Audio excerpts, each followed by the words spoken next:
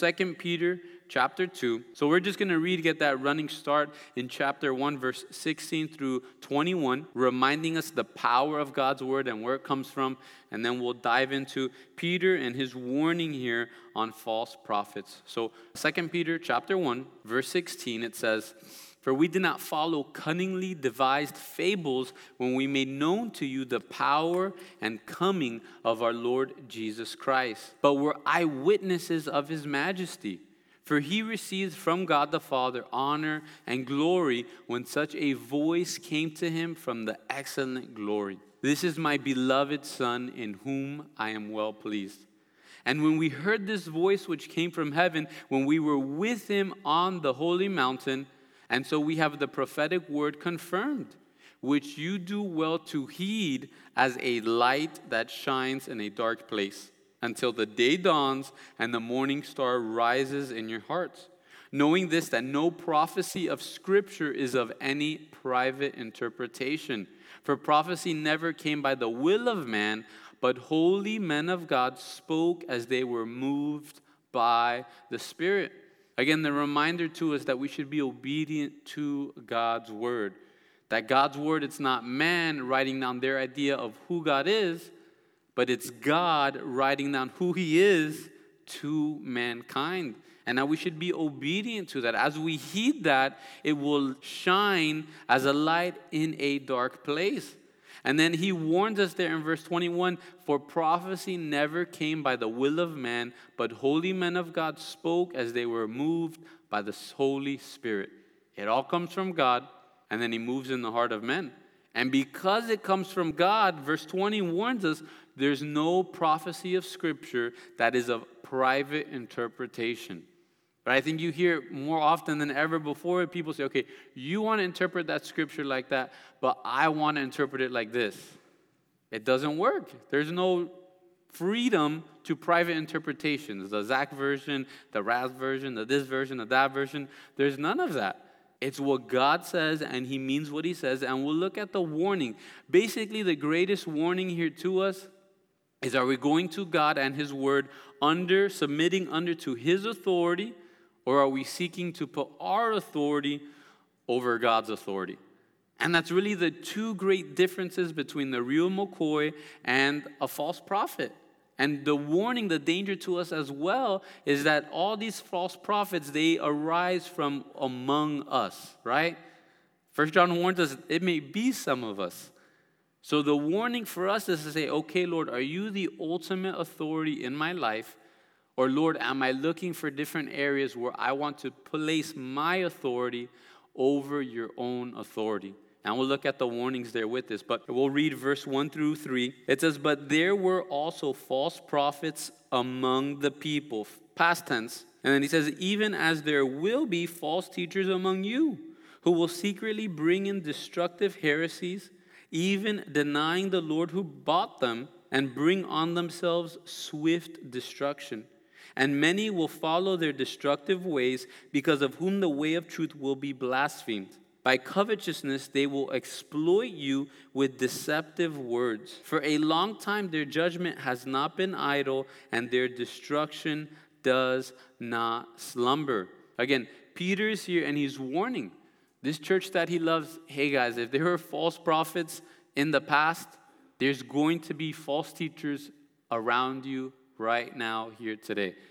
And throughout the Old Testament, there's tons of false prophets. In the days of Jeremiah, the days of Isaiah. One of my favorites is that during the times of Elijah, I believe it's Jehoshaphat, he talks to Ahab and he says, okay, gather the prophets so we can talk. And then he gets all the guys, and the guys tell him everything he wants to hear. He goes, you have anyone else? He goes, there's this one guy, but I don't like him. He always has mean things to say about me. He always has bad news, so I don't want to hear from him, right? And he says, oh yeah, bring that guy. We want to hear from that guy, right? And there's a great warning to us. 1 and 2 Timothy, it warns us that in the end of days, people will have itching ears, and they will heap to themselves those teachers that they want to have near to them. The problem, why is there so much false doctrine and false teachers and false prophets? Because there are people that want to have false teachers and false doctrine and false prophets. They want to have their ears tickled. In Matthew chapter 7, verse 15, Jesus himself, he warned the disciples while he was still living. We could turn there. Matthew chapter 7, we'll read verse 15. And Jesus himself warns the disciples around them, hey guys, there's going to be false teachers arising. Matthew chapter 7, verse 15. He says, beware of false prophets who come to you in sheep's clothing, but inwardly they are ravenous wolves. You will know them by their fruits. Do men gather grapes from thorn bushes or figs from thistles? Even so, every good tree bears good fruit, but a bad tree bears bad fruit. A good tree cannot bear bad fruit, nor can a bad tree bear good fruit. Every tree that does not bear good fruit is cut down and thrown into the fire. Therefore, by their fruits you will know them. Right? It's a common saying in our modern day Christianity, I just don't want to judge them, right? I don't want to judge them and where they're at. And here, Jesus himself says, hey, you will know them by their fruits. So maybe you're not supposed to judge them, but be a fruit picker, right? Pick up the fruit of their life, pick up the fruit of their ministry and say, okay, Lord, what's really going on here? Now, one of the great ways to see this, right, is by their diet. Sheep do not eat other sheep, right? They don't get cannibalistic and start biting each other and go crazy, foaming at the mouth. But if you see a sheep eating a sheep, it means that they are a ravenous wolf hidden in sheep's clothing. And there are ministries that the diet of the ministry, it's not the word of God, it's the people who are coming. And the leadership, they are looking at the sheep, we're going to see in a moment, with covetousness. Man, what can I get from this person? I can't wait to get into their pocket. I can't wait to get that networking. I can't wait to get to know them so I can get to know the next person so I can get to know the person that person knows. And there's so much danger there. It says that they secretly bring in destructive heresies. Right? How we're warned by Jesus, beware of the leaven of the Pharisees. Paul later tells us it's just a little leaven that leavens the whole lump. Right? It would be really easy if false prophets and false teachers say, hey, I'm a false prophet. Join me today in Bible study, right? It would be so simple, so easy. But they secretly bring in their destructive heresies. They got big smiles, super happy. Everything is good news, no bad news. They want to make things easier and easier for you, cutting out certain areas of Scripture, cutting out certain mean things of God's Word. And they are bringing in destructive heresies, even to the point where they will deny the Lord who bought them and bring on themselves swift destruction. And there are many destructive heresies. There are many false religions out there, right? If you speak to many Mormons or many Muslims, many Jehovah's Witnesses, they believe in Jesus as well. And if we're honest, many of these people, their morals are at a higher standard than most Christians. However, they say that Jesus is not the way into heaven. They say Jesus is not God. They say Jesus is not the only way to heaven. And now they are going to reap for themselves destruction. Again, false teachers, they work in secret, but a good shepherd works out in the open. Let's go to 1 John chapter 4. And here John, he has a similar theme as we just read from Jesus in Matthew 7, that it's guaranteed there will be false prophets and false teachers and false doctrines, but we need to be on our guard, testing them, testing the fruit. And here John's going to give us another way of testing them. 1 John chapter 4, verse 1 says, "Beloved, do not believe every spirit, but test the spirits, whether they are of God, because many false prophets have gone out into the world. By this you know the Spirit of God. Every spirit that confesses that Jesus Christ has come in the flesh is of God. And every spirit that does not confess that Jesus Christ has come in the flesh is not of God. And this is the spirit of the Antichrist, which you have heard was coming and is now already in the world." Again, there's a warning to us that we should test the spirits. You should test the spirits. You should not take everything that is said from the pulpit here at Calvary Chapel, Miami, as thus saith the Lord. You should go home and read God's word and study it for yourself. Again, being able to work out in the open. Be careful when a pastor tries to tell you they have the monopoly on God's word or God's interpretation, how to interpret God's word. That's a dangerous place and ministry to be. When a ministry or pastor is unwilling to be corrected or questioned, you're getting into like cult type territory, right? We need to be open and willing and vulnerable. Same is true for our own lives, that we should be willing and open, saying, hey, test the spirits. Test the spirits. Right, young ladies, oh, he says he's a Christian. And he's handsome and has lots of money. Has to be the one, right? Do you test the spirits? I think he went to church once, right? I think he said, God bless you when I sneezed. He has to be the one, right? Test the spirits. So much of our life should be being a Berean, which is knowing God's word. And as we know the real McCoy, we'll protect ourselves from these false doctrines, teachers, and prophets. We can go back to 2 Peter, but before we go back to chapter 2, we can look at chapter 3, verse 14, and here there's the warning to us. Because we can come to tonight's Bible study and think that it's all set and focused on the false teachers and false prophets out there and nothing for our lives to be looking at. But here within this letter that would not have had chapter breaks or verses, that's put in there later on so we can find these sentences quicker.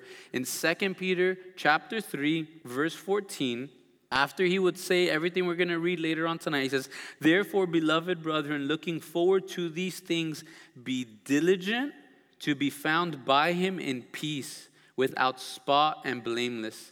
And consider that the long suffering of our Lord is salvation, as also our beloved brother Paul, according to the wisdom given to him, has written to you. That even as we read tonight's verses and Bible studies and the destructive ways of false teachers, we need to be looking at our own lives and say, Lord, are there any of these destructive tendencies in me? Because, Lord, I want to be without spot. Lord, I want to be blameless when you come back and when you return. And even though you're being patient in your return for me, you're showing that you're being patient in your judgment on these false prophets and false teachers, right? Back to chapter 2, verse 1, going a little bit quicker now. It says, and many will follow their destructive ways, because of whom the way of truth will be blasphemed. Again, it's not a light thing. It's not a joking matter. These are destructive ways. These ministries destroy people, destroy homes. There's so often, even Adrian and Joey, they're ministering to a police officer and how he got burnt in a whacked out church. He got burnt out there at a young age. And now because of that, it's put a bad taste in his mouth of what Christianity is like, and now he wants to stay away from it. These things are destructive. And what is the desire? What's the impulse of these ministries and of these leaders? Verse 3, by covetousness, they will exploit you with deceptive words. For a long time, their judgment has not been idle, and their destruction does not slumber. Again, family, false teachers, they're led based on ego and based on greed. They're led based on ego and based on greed. How can we get more people to this thing so that I can feel more like a superstar, so that I could get another high, so I could feel the motion and the waves and the people and the high energy? Or they do it out of covetousness of money, of exploitation. Again, a true shepherd does not lead through covetousness. A true shepherd, a good shepherd, is willing to lay down their life for the sheep.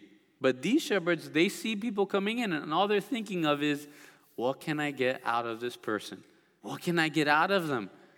It's so dangerous for us, and we need to be careful in the ministries we're at. Even careful with Calvary Chapel Miami, that we never get to the point where I'm being led on ego or on money.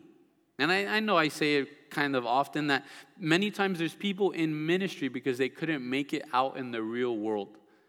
They weren't a good enough musician out in the real world, so now they just start attending a church and they just want to play mean licks on the electric guitar and worship, right? But it's not for the Lord, it's for their own ego. And now they use that as a stepping stool to get higher and higher, but it's all based on their own ego. Same true with some pastors. It's all about a rock concert. They wanted to be that rock god back in the 80s and 90s, right? Today, I guess you would say they want to be an influencer, right? They want to be just an influencer so bad. But the world looked at them and laughed at them and mocked them. So now they come under the guise of Christianity or the Bible, and they just heap on themselves a greater network, a greater influence, and it has nothing to do with the Lord. We should be careful with these people. And I know there's many of us that our blood boils when we see these people. And some of you guys, if we're honest, it's like self-led blood boiling, right? Because you follow them on social media. You're there watching TBN, shaking your head at TBN, right? Just turn it off. You don't have to watch it, right? You know you don't have to watch it. I grew up, one of my parents, and I'm going to say who, said, we got to always see this, right? We got to see the craziness going on. I say, I know there's craziness going on. I don't want to watch this, right? I don't want to get angry here. And what Peter here is encouraging us, he's saying, hey, their judgment has not been idle and their destruction does not slumber. They are not going to get away with it. The Lord loves his people and he loves his word and he honors his reputation more than any of us do. So the Lord has that destruction coming. And now God, he's going to use 3 Old Testament examples of how God used his wrath and judgment on evil teachers, on false teachers. And then he's also going to give us 3 world examples of how the believer reacted in the situation for us to look at. So the first one is in verse 4 and 5. It says, for if God did not spare the angels who sinned, but he cast them down into hell and delivered them into chains of darkness to be reserved for judgment. And he did not spare the ancient world, but he saved Noah, one of 8 people, a preacher of righteousness, bringing in the flood on the world of the ungodly. Many scholars say that there's about 3 billion people on the planet during the days of Noah. And God was willing to pour out his judgment on and his wrath.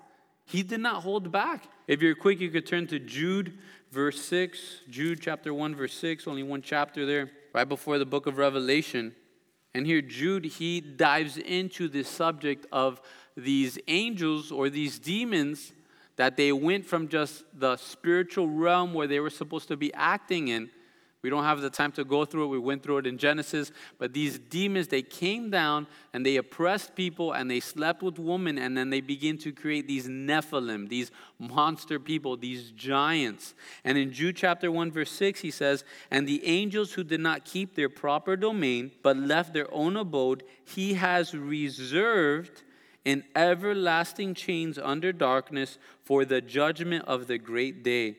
As Sodom and Gomorrah and the cities around them in a similar manner to these, having given themselves over to sexual immorality and gone after strange flesh, are set forth as an example, suffering the vengeance of eternal fire.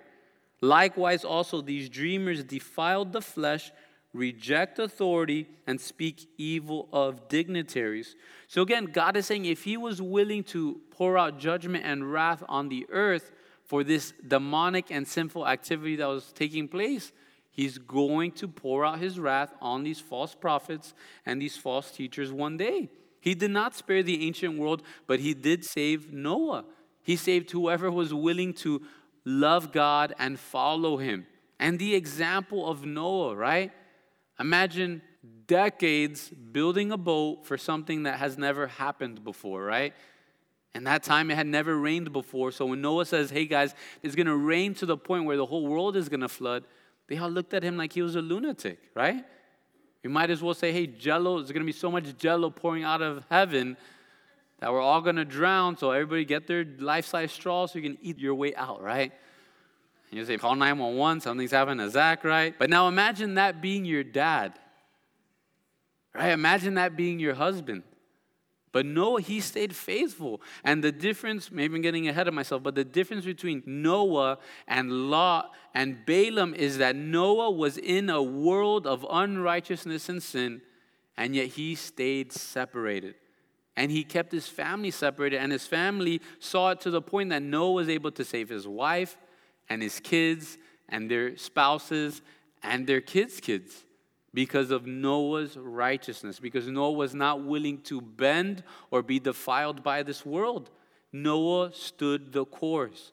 Right? Sometimes it creeps into our minds, man, it's so hard for us raising kids today. Right? Hopefully there's at least, 100, 200 people in here that love Jesus too. Noah was by himself. There was no men's meeting that Noah could go to find encouragement. There was no Wednesday night service Noah could go to hear Bible study and worship together with family and say, you know what, family, we're not the only crazy ones here.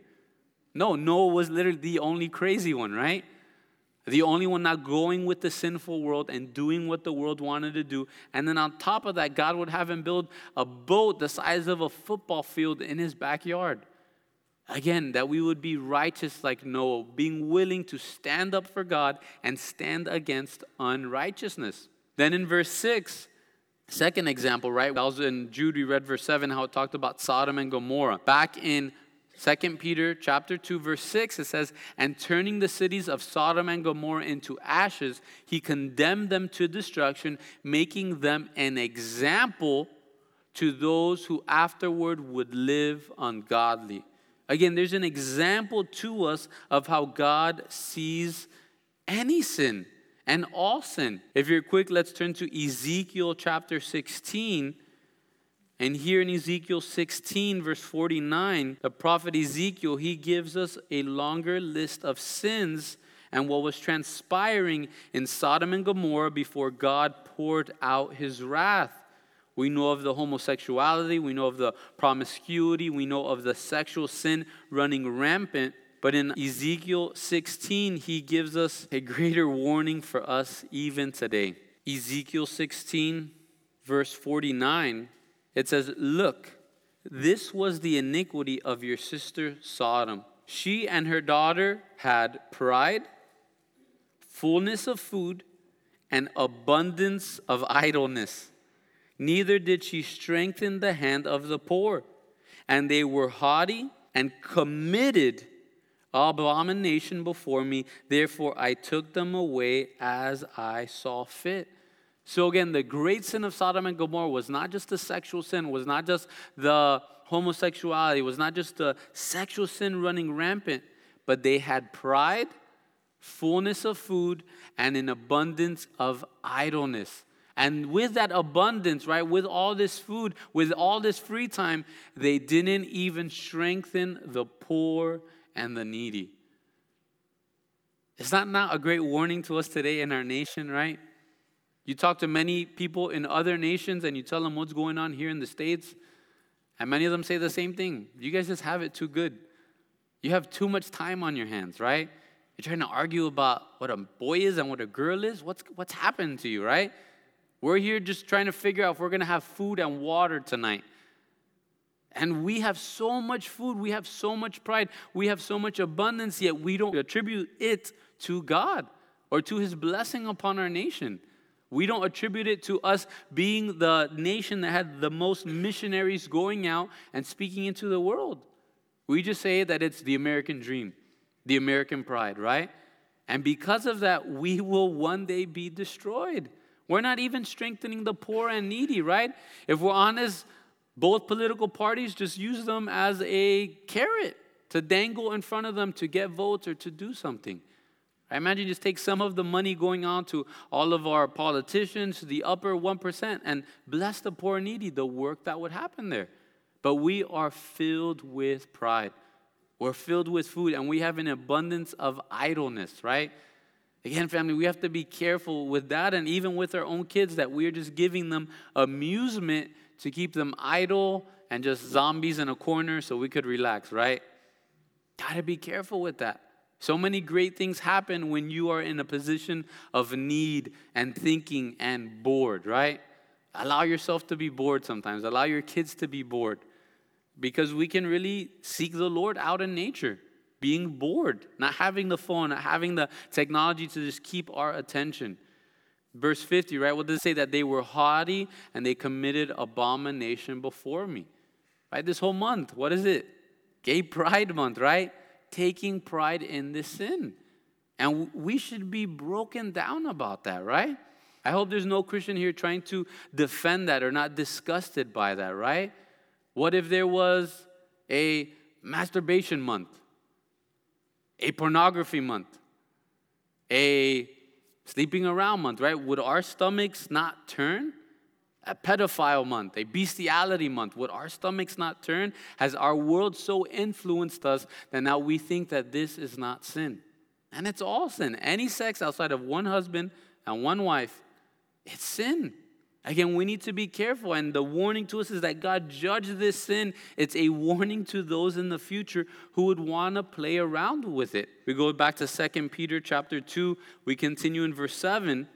And he says that he delivered righteous Lot, who was oppressed by the filthy conduct of the wicked. For that righteous man dwelling among them tormented his righteous soul from day to day by seeing and hearing their lawless deeds. Then the Lord knows how to deliver the godly out of temptation and to reserve the unjust under punishment for the day of judgment.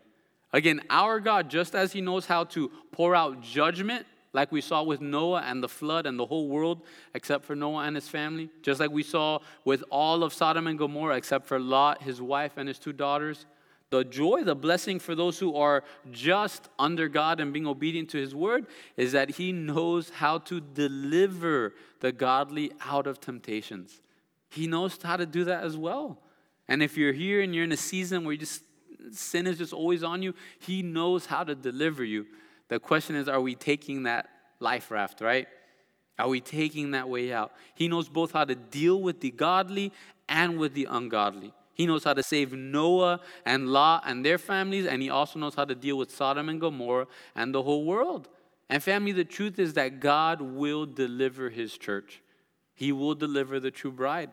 Right now there's a season, right, where the wheats and the tares, they're just all growing. And God's waiting for the day, and I think he's already started where he's separating the wheat from the chaff. Those people who are deeming church is essential and church is not essential, right?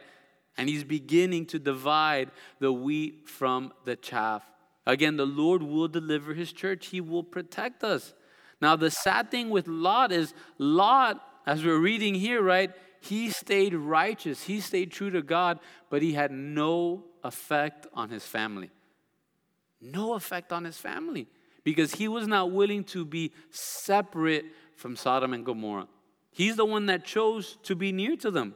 He's the one that saw and said, I want to move my family there. There's so much money. There's so much wealth. It's in a valley. There's so much blessing there, right? So let me move there for my wife, for my kids. And they all laughed at him.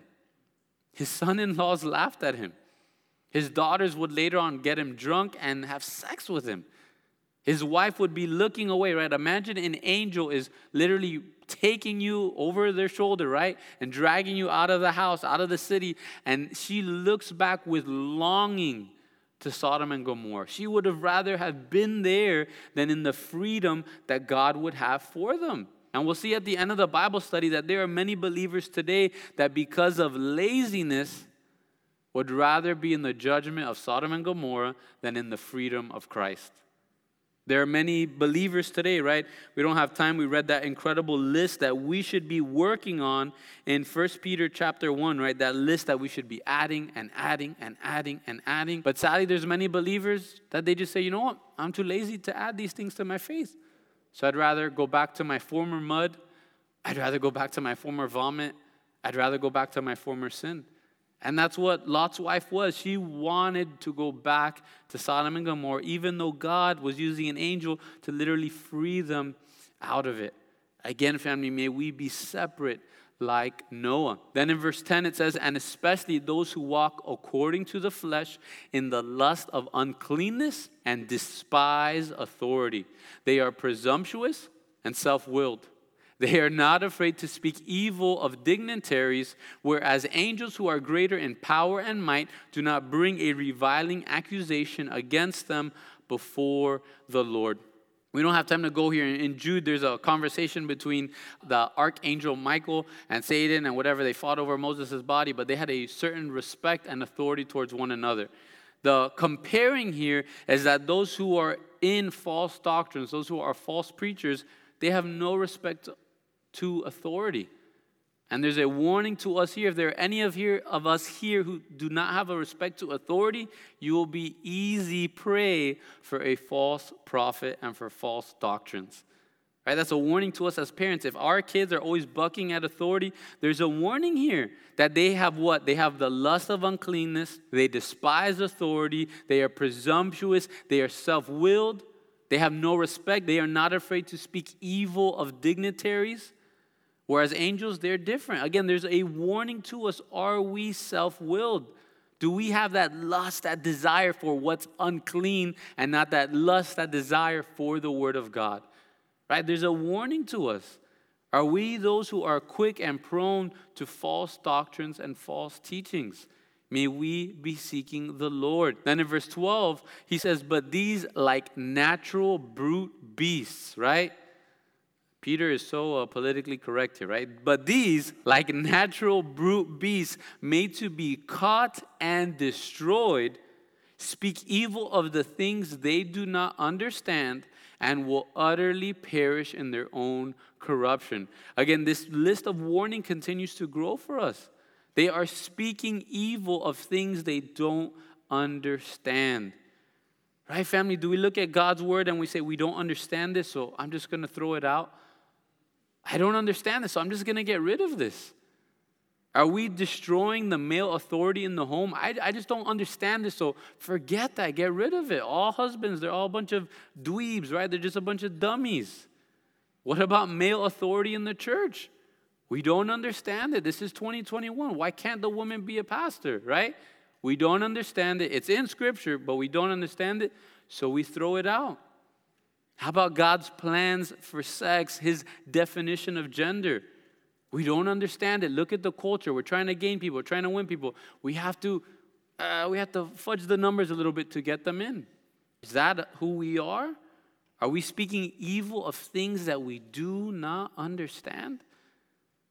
Right? His authority, his order that he's given on sexual relations. His authority over government.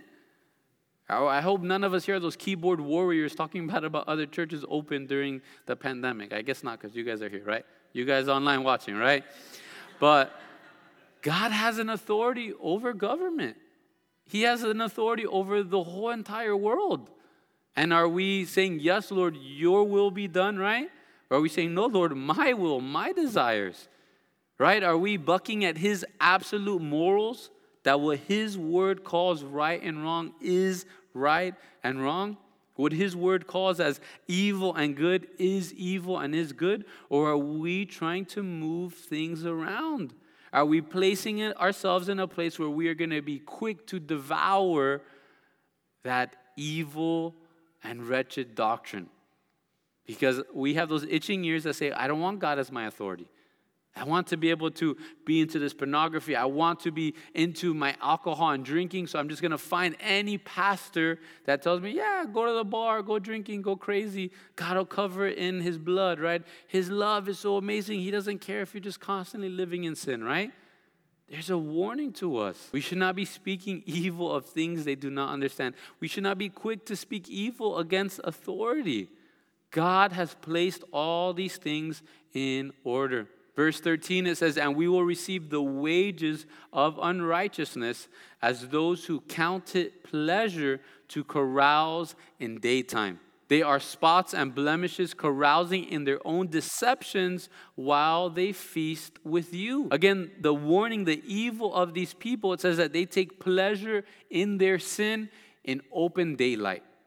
They are taking their sin and they are parading it in the daytime, right? It's one thing for us to be in sin and hiding it at night and doing it in and on our own. And there's another thing again for a nation to take a whole month and devote it on this. To have parades and devote it on it. For our taxes, right? Our public television to be parading this and broadcasting this for our kids to devour it. We are in a very dangerous realm. And how there are ministries, quote unquote, on the sake for Christ, who are going down the same path. It's so sad. Verse 14, having eyes full of adultery and that cannot cease from sin, enticing unstable souls. They have a heart trained in covetous practices and are accursed children. Again, there's a warning to us that they are going to feast with you, right?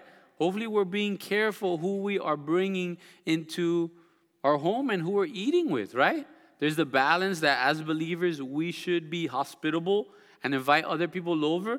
But then there's also the balance, right? Where Paul says that if there's someone who calls themselves a believer and they're living in unrepentant sin, don't even eat with them. So there's a balance that we need to have here. And then in verse 14, it says that they are enticing unstable souls. Do they go after the leaders in the ministry? No, they go after the weak sheep. They go after the teenagers. They go after the young adults. They go after the new believers, right? Just like a predator, they go for the weakest prey they can find. Right? Maybe you're that person, you're ready when the Jehovah's Witnesses come knocking on your door, the Mormons come knocking on your door, right? You start firing back with them. They're usually quick to leave. But if you just start saying, I don't know, what about this, what about that? They'll like sink their teeth into you, right? And they don't want to go. But if you show that your heart is stable, they're going to leave you. Again, a warning for us. God's word tells us that the man who built his house upon the rock is who? The one that hears God's word and does it.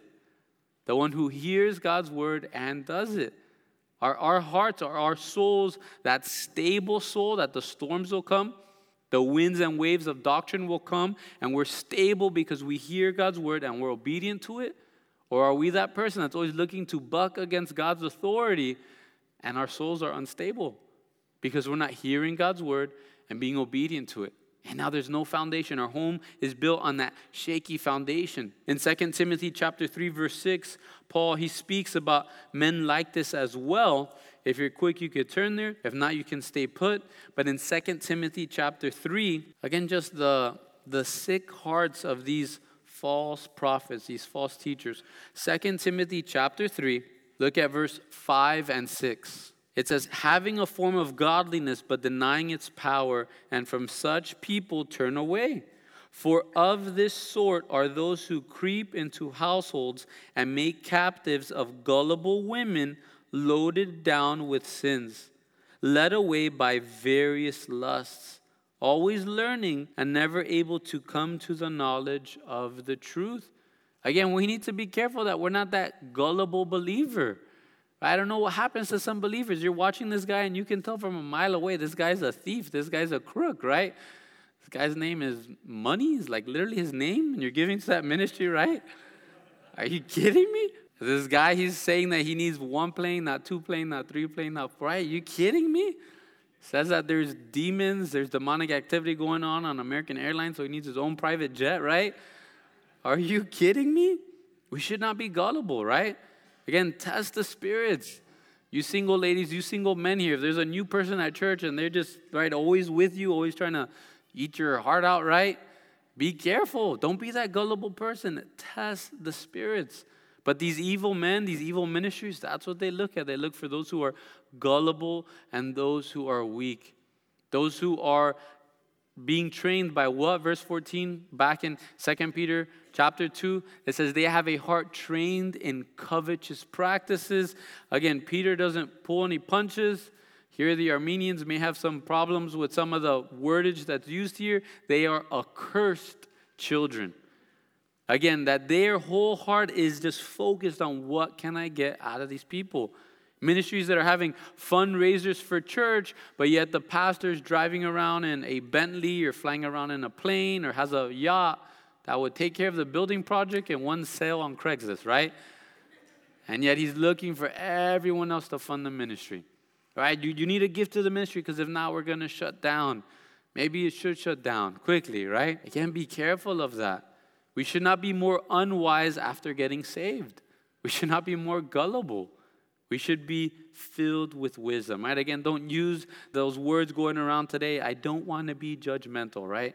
Not the case. We need to judge the fruit. We need to test the spirits. Verse 15, they have forsaken the right way and they've gone astray. Some of them know better. That's what he's going to go into this last example here. It says that following the way of Balaam, the son of Beor, who loved the wages of unrighteousness. but he was rebuked for his iniquity. A dumb donkey speaking with a man's voice restrained the madness of the prophet, right? Every Sunday, every Wednesday, verse 16 is happening, right? A dumb donkey speaking with a man's voice. But what's going on here? What is this talking about? Balaam was a prophet who knew better, but he was a prophet for hire. He was a prophet for hire. So other people say, hey, I want you to go curse the nation of Israel. First time says, no, not enough money. Second time, it's more money. Okay, let me go ahead and do this. He was a hireling. Again, we need to be careful that our morals or our thus saith the Lord and not thus saith the Lord changes because of the group of people we're with or the amount of money that we may win or we may lose. Because we're with our boss, right? We're with that account that we're trying to nail down so that we can take that extra vacation that our boss promised us. And now our morals are changing because we have all of a sudden become a prophet for hire. Again, be careful of that. Balaam loved the wages of unrighteousness. Now he was of the Lord, right? He was of the right way, but he had forsaken it and he had gone astray. To the point where, again, imagine putting yourself here. The guy is going, after he knows better, to go curse Israel, and his donkey is not wanting to go because the angel of God is there ready to kill him. The donkey turns around and goes, dude, stop going that way. Why are you hitting me? Why are you beating me? Now, if your dog would turn at you and say, why are you beating me, right? I think most of us, we'd faint. We'd wake up. We'd say, God, what is going on, right? This guy's at the point that he says, yeah, donkey, you're lucky I don't have a sword to, because then I'd beat you with the sword, right? Just the hard-heartedness that he had.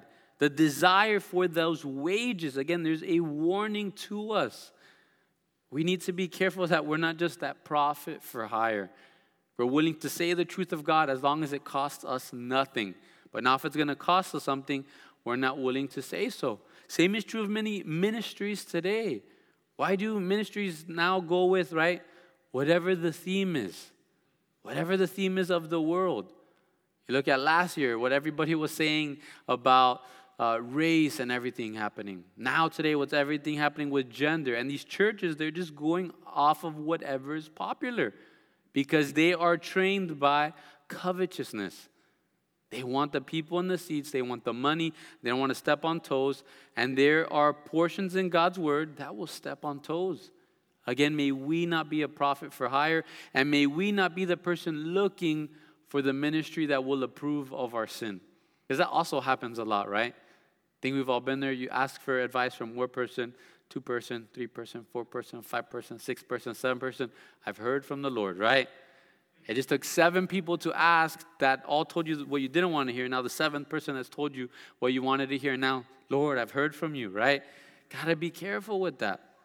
Verse 17 tells us, these are wells without water, carried away by a tempest, for whom is reserved the blackness of darkness forever.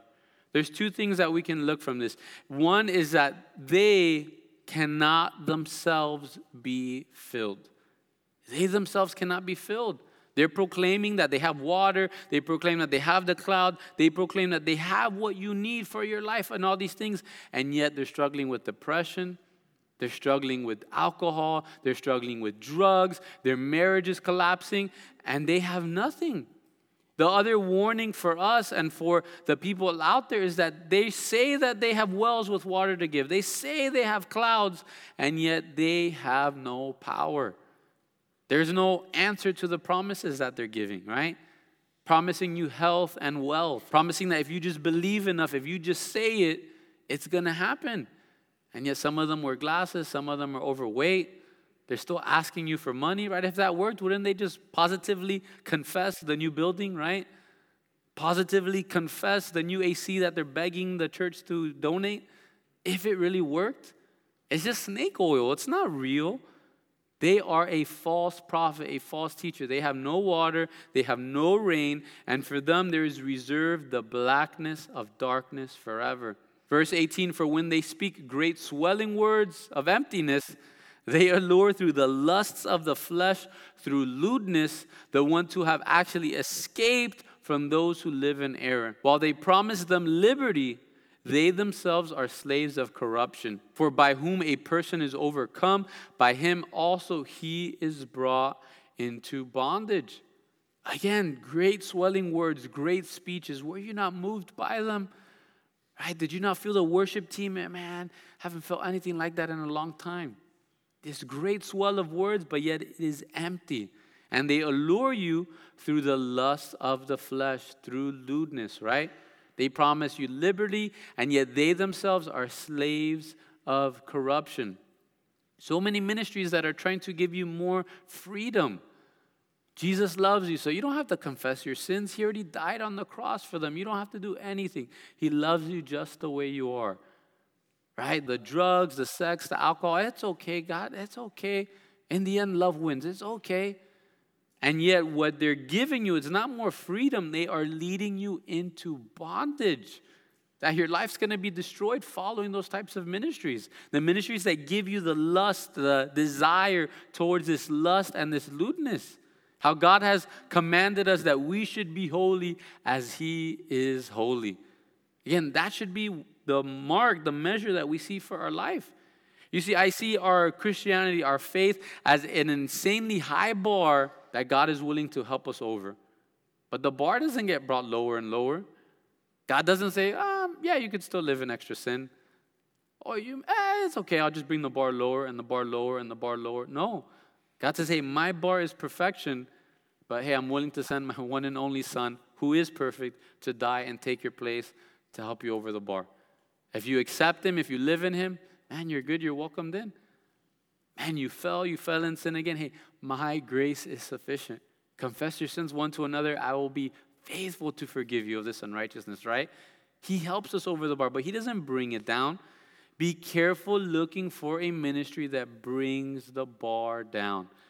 Be careful of the struggles you have that you want to have a ministry tell you they are not sins.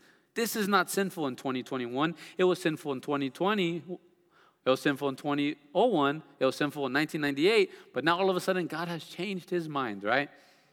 It doesn't work that way. God is the same yesterday, today, and forever.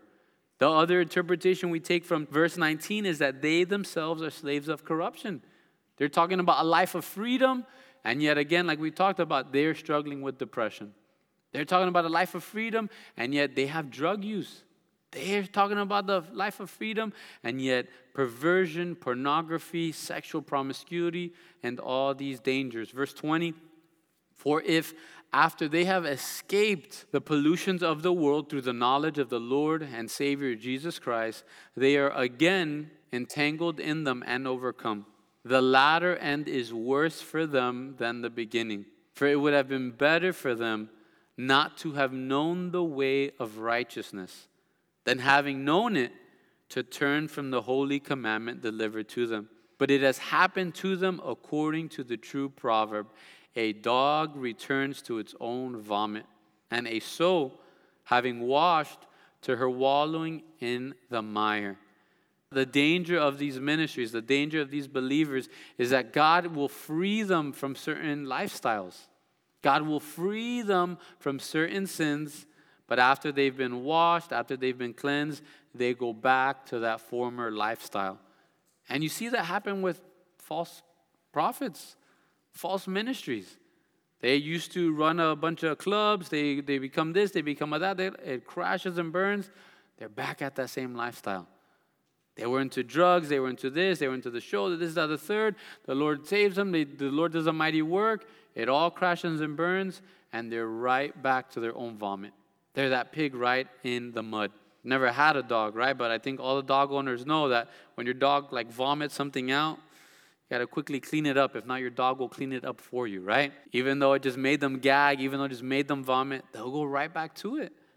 And there's a warning there for these false teachers, but there's a warning here also for us that we would not just go back to our former lifestyles because of laziness. Because of laziness. Right? Imagine someone freed from prison, and after a week, after a month, they say, man, this life of freedom's too hard. You mean I got to go to work? I got to cook my own food? I have to pay my own bills? No, I'm going to go commit a crime so I can go back to jail. I would rather be behind the bars and they pay for me and take care of me and I get to work out and read books. You'd say, you've gone mad. What are you talking about? What are you talking about? This is freedom. Yeah, there's work. Yeah, there's difficulty, but there's freedom here. Many of us as believers, we can struggle with this laziness and say, you know what? I know Christ has delivered me. I know Christ wants me to give me freedom, but I'm just too lazy to get through it.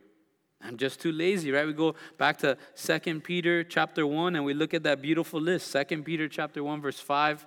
And he tells us, but also for this very reason, giving all diligence, add to your faith virtue.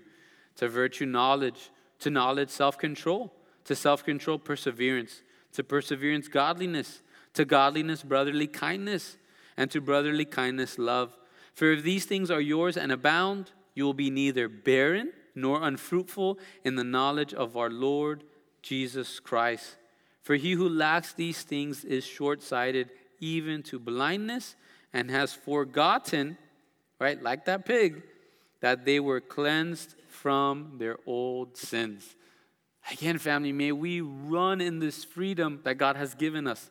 May we not just be too lazy, right? Oh, I just struggle with these sins, but they always get me. There's just no way around it. Have you confessed your sins to another brother and sister? No. I don't want to do that. Have you gotten rid of your phone? Have you gotten rid of your laptop? No. I can't do that, right? Have you gotten rid of that friendship? I can't give that up. Our laziness will make us that ugly-looking pig. Then Jesus took us, right? And he put that lipstick, he did all that work, and then you say, you know what? I just want to go back to the mud. That's not us, right? Jesus says we are a new creation. The old is gone, the new is come, that we'd walk in this truth that God has for us. So again, for us, may we not just go back to our sins because of laziness, because we're too tired. And again, may we be quick to the people in our sphere of influence to talk with them. What is the fruit of the ministry that you're in, right? What is the fruit in your life? How have you grown in God's word? How are you maturing in God's word? How are you getting to know the Lord? Again, that each and every one of us would be there, that we would be that Berean that is seeking to learn more and more of Jesus, more and more of the real McCoy.